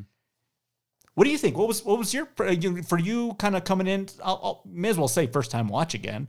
Oh my God! Yeah, really? What'd you think of that? Oh no! Yeah, just oh my God! Oh my God! I had forgotten about the appearance of the Man in Black because he's gone from the film for 30 minutes. Mm-hmm. Him to break Michael out, I kept waiting to see little Daniel Harris move down one corridor and see him laying in a bloody heap on the ground. Like the guy just went in and killed everybody. There's a new sheriff in town. Or something. That doesn't make any more sense, but at least it gives... This is just some Hail Mary parachute nonsense. So they just hopped in the station wagon and drove off? I guess so. Thelma and Louise style? They got back on that bus. Everybody's talking at me. I just... exasperation. Mm-hmm. I was a little bit glad it was over. Oh, yeah. But not with that ending. Mm-hmm. Or, well, with that ending, but you know what I mean. Just utter failure. Just failure. That being said, yeah, as much as we don't like the Man in Black and the way it ends, had they delivered on what that could have been something cool, not, high-ranking priest in the cult of Thorn, blah, blah, blah, that's coming in the next. I guess it could be worse. Yeah, it could be worse. And that's, of course, it could be worse. It could be worse than that he just shows up at this end scene and we've never seen him before. There's a seedling of what is that? You're exasperated and what, but there is a little bit of where is, and I kind of want to know. We need a couple more scenes with that guy, whether on the bus, reading through some files on Jamie Lloyd or something where he's just like, this guy is up to no good. He breaks into the clinic and is like looking for records. Yes. Something along those lines. He can't just show up and just walk down the street with his bag. Mm-mm. Yeah. I was, of all the endings in this entire franchise, it was the one that was just like, what? How? Yeah. I can't believe it. You choose to end your movie like this. What? Why? Why did you go that way? How does the audience not leave and just be like, I guess that was the ending? How do you just not being like, it's such an unsatisfying ending. Yeah. But that's how it ended. That's what happened. This film had a $3 million or $5 million budget, $11 million gross. To this date, it is the lowest grossing of this entire franchise. Wow. Yeah, so, yeah, it was either, I don't know, fatigue, but maybe they saw through the bullshit, right? It was just like, you're making another one so quickly, pump the brakes here. How good of a movie could you have possibly made? What's the lag between this and number 6? 89 to 95. Oh, so nice 6 years. 6 years? Yeah, it's also going to switch hands. So Trancas is going to ship this thing off to the Weinsteins at Dimension. Yep. And so a year before Scream, which is also, I think, maybe going to have, not such great effect on this movie in that it feels like the slasher made before Scream and that it could have benefited. And H2O is a movie that's definitely made after Scream. Yeah. And Kevin Williamson also wrote the draft of that screenplay. That helps. But yeah, they to their credit, they tried to take this alley-oop and were like, okay, Crazy Town, let's see what we can do with that. Let's see how we can shape this world and this story. And oh boy, is that a wild adventure. Yeah. 2 versions of the same movie that are completely different. Man in Black's Cults of Thorn, Celtic Runes, Paul Rudd's first starring role. You want to talk about a wild ride. Yeah. We got that. Busta Rhymes? Not yet. 7. 9. 9. No, 8. 8. Like how I have all that in my head. What great knowledge is just, I can just, can help me out of a jam, right? You never know. None of this is like some sort of trivia contest that I could win a fat stack of. What was your favorite tasting note, moment, scene, sequence of, favorite kill of Halloween 5? You did kind of say pitchfork through the back. You sticking with that? I think it has to be. It's kind of the only one we really get in its full glory, isn't it? That was pretty good. Garden Trowel's good. I think the garden site is, it's all off Scream, but Michael with farming implements, I guess, but he wields them pretty good. Yeah. So one of those 2 in the barn. Like I said, it's an odd scene in that it's set up oddly. Some of it works, but the Michael motivation and all that is very strange. Yeah. What is the moment of Halloween 5? Oh man.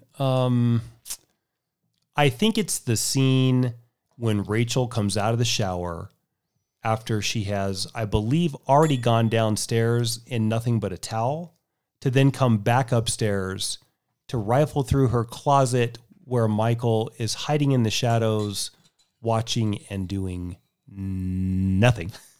just waiting for his moment. Not Norman Batesing her through the peephole, just hanging out in the closet. That's, oh my God, oh my God. You really don't like that, right? It is a bit of strange. Dude, you're about to get, check this out. I don't know if you knew this was on the horizon. Next April, The Strangers trilogy. Oh, fuck. It's Strangers Day 1. And you know who's spearheading this new trilogy of Strangers films? One Mr. Rennie Harlan. Oh, no. But it is a bit of Stranger Syndrome where it's, almost pulling the rug out of suspense, right? It's just, now they're just kind of dicking around in the house. Yeah. You're right. I really don't like that film. Yeah. Maybe we'll do it one day. We should. Yeah. I think that'd be a good combo. Did you ever see the sequel with Christina Hendricks? Nope. I thought that was pretty good. Okay. Yeah. I think that takes place years after the events of the first one. The end. Everything to have to do with the end and the Man in Black.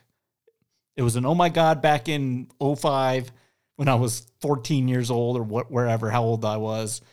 And it's still an oh my God. I can't believe the franchise has gotten to this. Nondescript entities. And I guess we accept it. Yeah. If I could have ever had one conversation with Mustafa Akkad, I'd be like, how did you allow this to happen? That's why I want to ask John Carpenter, what do you think of the Man in Black? He'd just be like, I don't care. Yeah. You care too much, Jesse, about this franchise. God, what did he tell you? You want to play some video games? Yeah. Yeah, sure. Yeah, let's do it. Who's the master distiller on Halloween 5, The Revenge of Michael Myers? Daniel Harris. Yeah? Yeah. But Pleasance, you were high on Pleasance too? Yeah. I think he's been good from the beginning to the end. And I think he's stayed pretty consistent, although probably more intoxicated now. Has he overstayed his welcome in this series? Not for me. Okay. The way you said it was so perfect. He is Van Helsing Yeah. to Michael's Dracula. Yeah. And you have to have something that helps us bridge the gap of the unknown into why Michael does what he does. And I don't know if we get a ton from Pleasance other than just the vacuousness of a madman's soul. But I look, you know what you're going to get. That needs to be an album title. The vacuousness of a madman's soul. That sounds great. Yeah. Yeah. Coming soon from Pearl Jam. Yeah. What about you? Yeah, Daniel Harris. I've always, these two films, I really like Part 4. Part 4 gets a lot of play in my Halloween rotation. This one also does for, I'm just a sadist for some of this stuff. I'm a masochist for just the gluttony of the Halloween stupidity.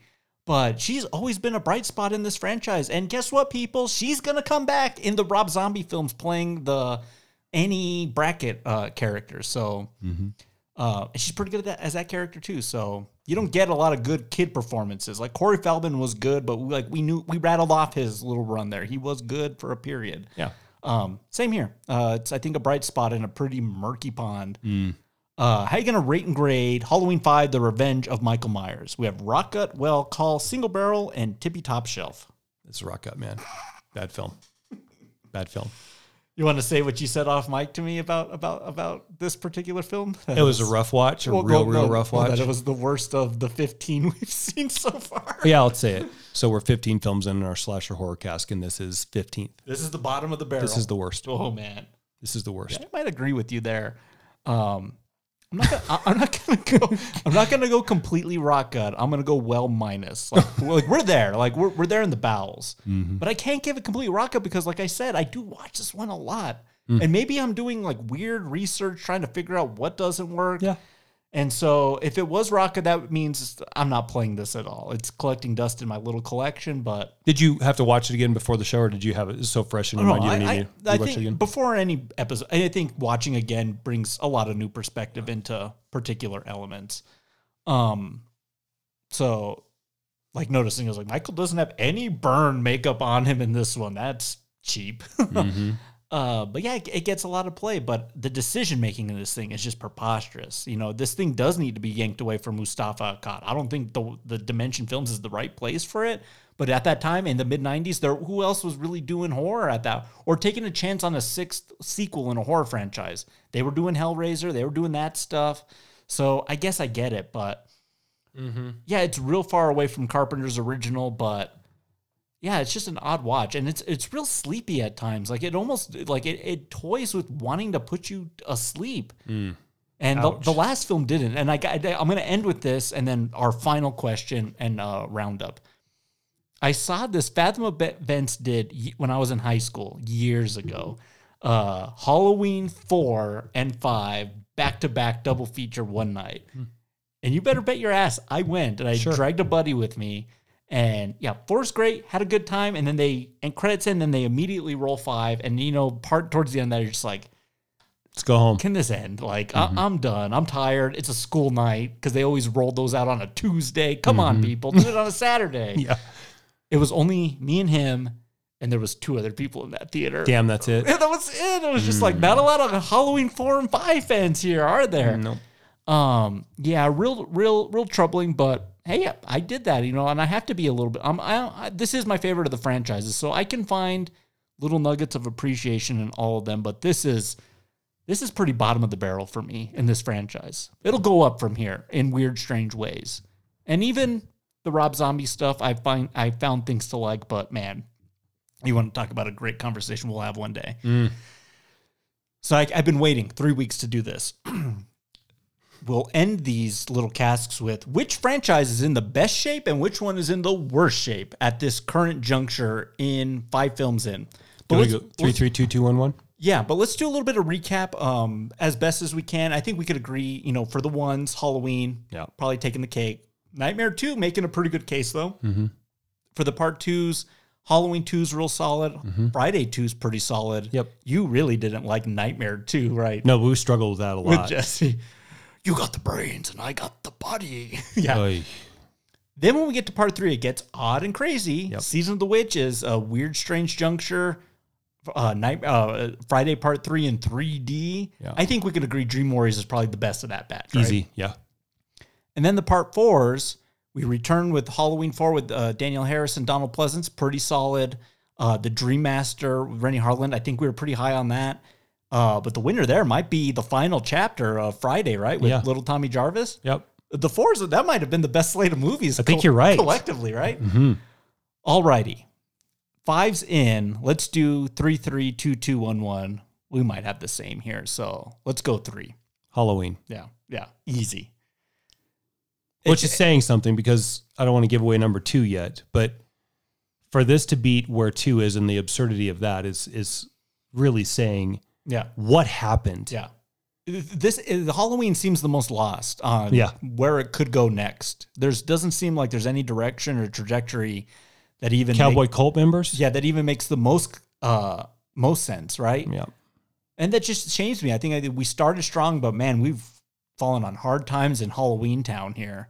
So yeah, that's my number 3. I bet we have the same number 2. For sure. Nightmare on Elm Street. Yeah. The Dream Child. Dream Child. We've got Freddy Fetus. And Freddy fatigue. Hashtag Freddy fatigue. Exhausted, and it's still better than this film we did tonight. We're a little Freddy'd out. He's a little bit of a joke, but they did take some big swings in that film, and there are moments that work pretty well there.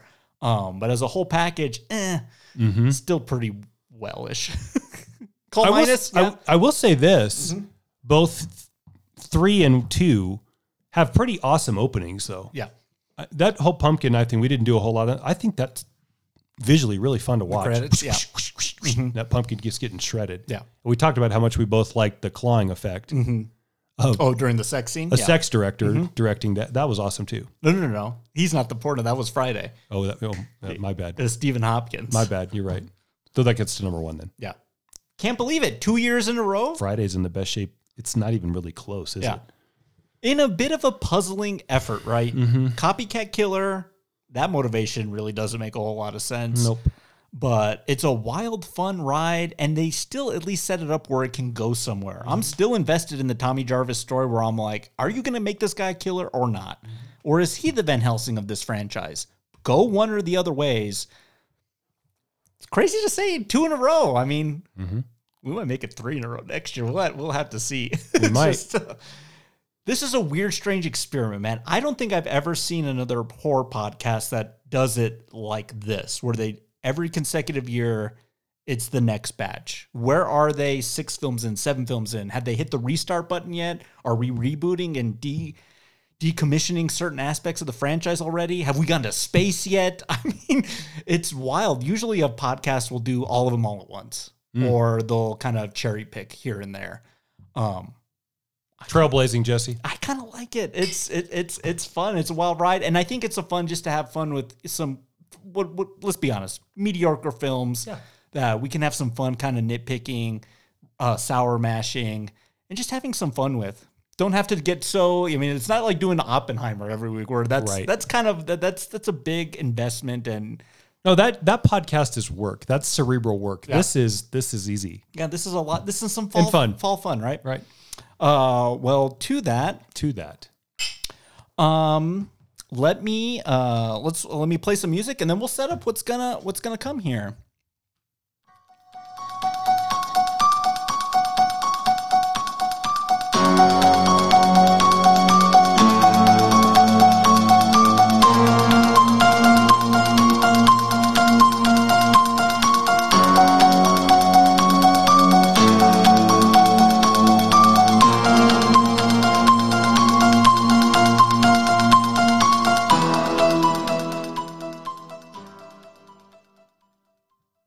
All right, so we're getting into November. It's time to get out of spooky month. Weather's getting colder. Time to get to some bigger stuff. You know, the Oscar stuff is kind of coming out around this time. Some big budget December fare. Maybe we'll get to some stuff that we're thankful for towards the end of the month. Yeah. But there's an interesting release coming out in the middle of November, a franchise that you and I have talked a lot about off mic, sometimes on the podcast, and it's a franchise that goes in weird, wild, strange directions, and I like some and I kind of hate some others. Joyously thrilled and hopes dashed disappointed. Yeah. But there's a release coming out, kind of under the radar. Not hearing anybody talk about it, but it's The Hunger Games: The Ballad of Songbirds and Snakes. So it's the prequel story. I guess it's the President Snow origin tale. Yeah. Leading up into The Hunger Games. So it'd be our first time to talk about that particular franchise. We can see if there's some meat still on that vine. Meat on that vine. That doesn't. Some meat on that bone. Some fruit on that vine. Some vine on that skeleton. So let's do a prequel cast. And this is something we've also talked about on the podcast, which was prequel by nature almost feels inferior to storytelling in and of itself. Right. Being that you already know what comes after it. So are you clever enough to tell us interesting stories to get us invested in characters that are going to lead up into stuff we already know? That's a hard writing gig right there. Hell yeah, it is. And if we're going to do that and we set the bar high, then let's go with three. Let's go with two, I guess three if you're including the Hunger Games. Okay. Three very successful franchises that have plenty of source material to backwardly draw from and see if we can refute our claims of prequels just blow. Let's do it. So I'll pick first, you pick second, and then we'll do the Hunger Games third. Whatever you pick. I mean, second's already decided, so I'll see how that worked. I leave it to you. All right, so we're going to start next week with a franchise that we haven't covered, but we have talked about, and some would argue it's the best in the entire, I think, 9 films that have the title X in front of them, and it's not X-Files, but the X-Men. I think you're going to make that argument. I'm going to come pretty close. Yeah. But X-Men First Class. Yeah. X-Men First Class. I can't wait. I'm ashamed that we haven't done any X films. I don't know. Maybe we just don't want to talk about Bryan Singer. Yeah, that's probably it. But this is kind of their prequel set in the 60s, the origin of the X-Men. They recast all the classic characters and introduced some new ones. Yeah. Make some arguments on these castings might be better than their original counterparts. Kevin Bacon next week. Yeah.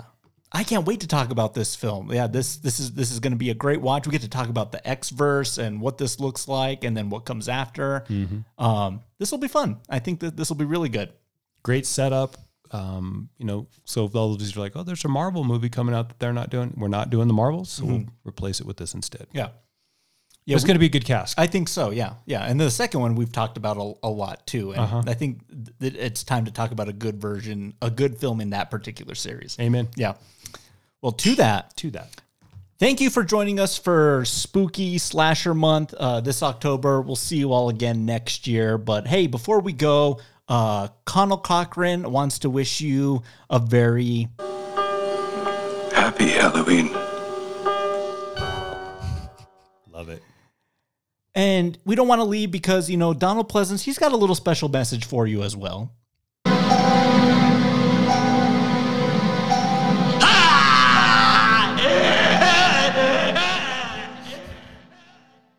And you know what? The people of Haddonfield, they also want to say something to you as well.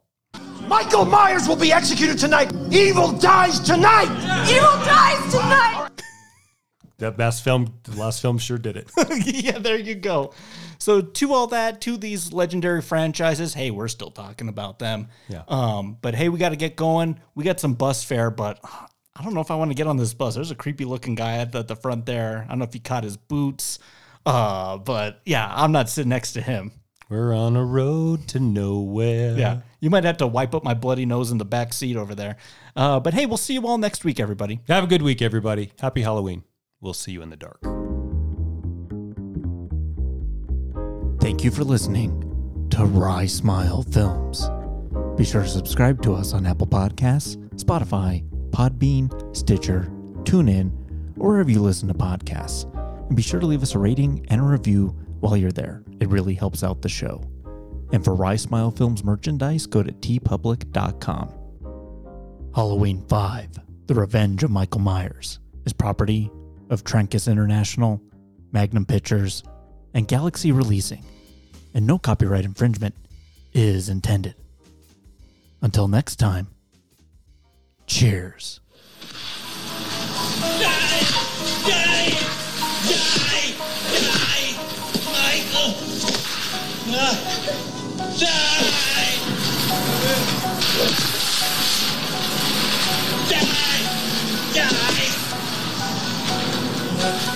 it.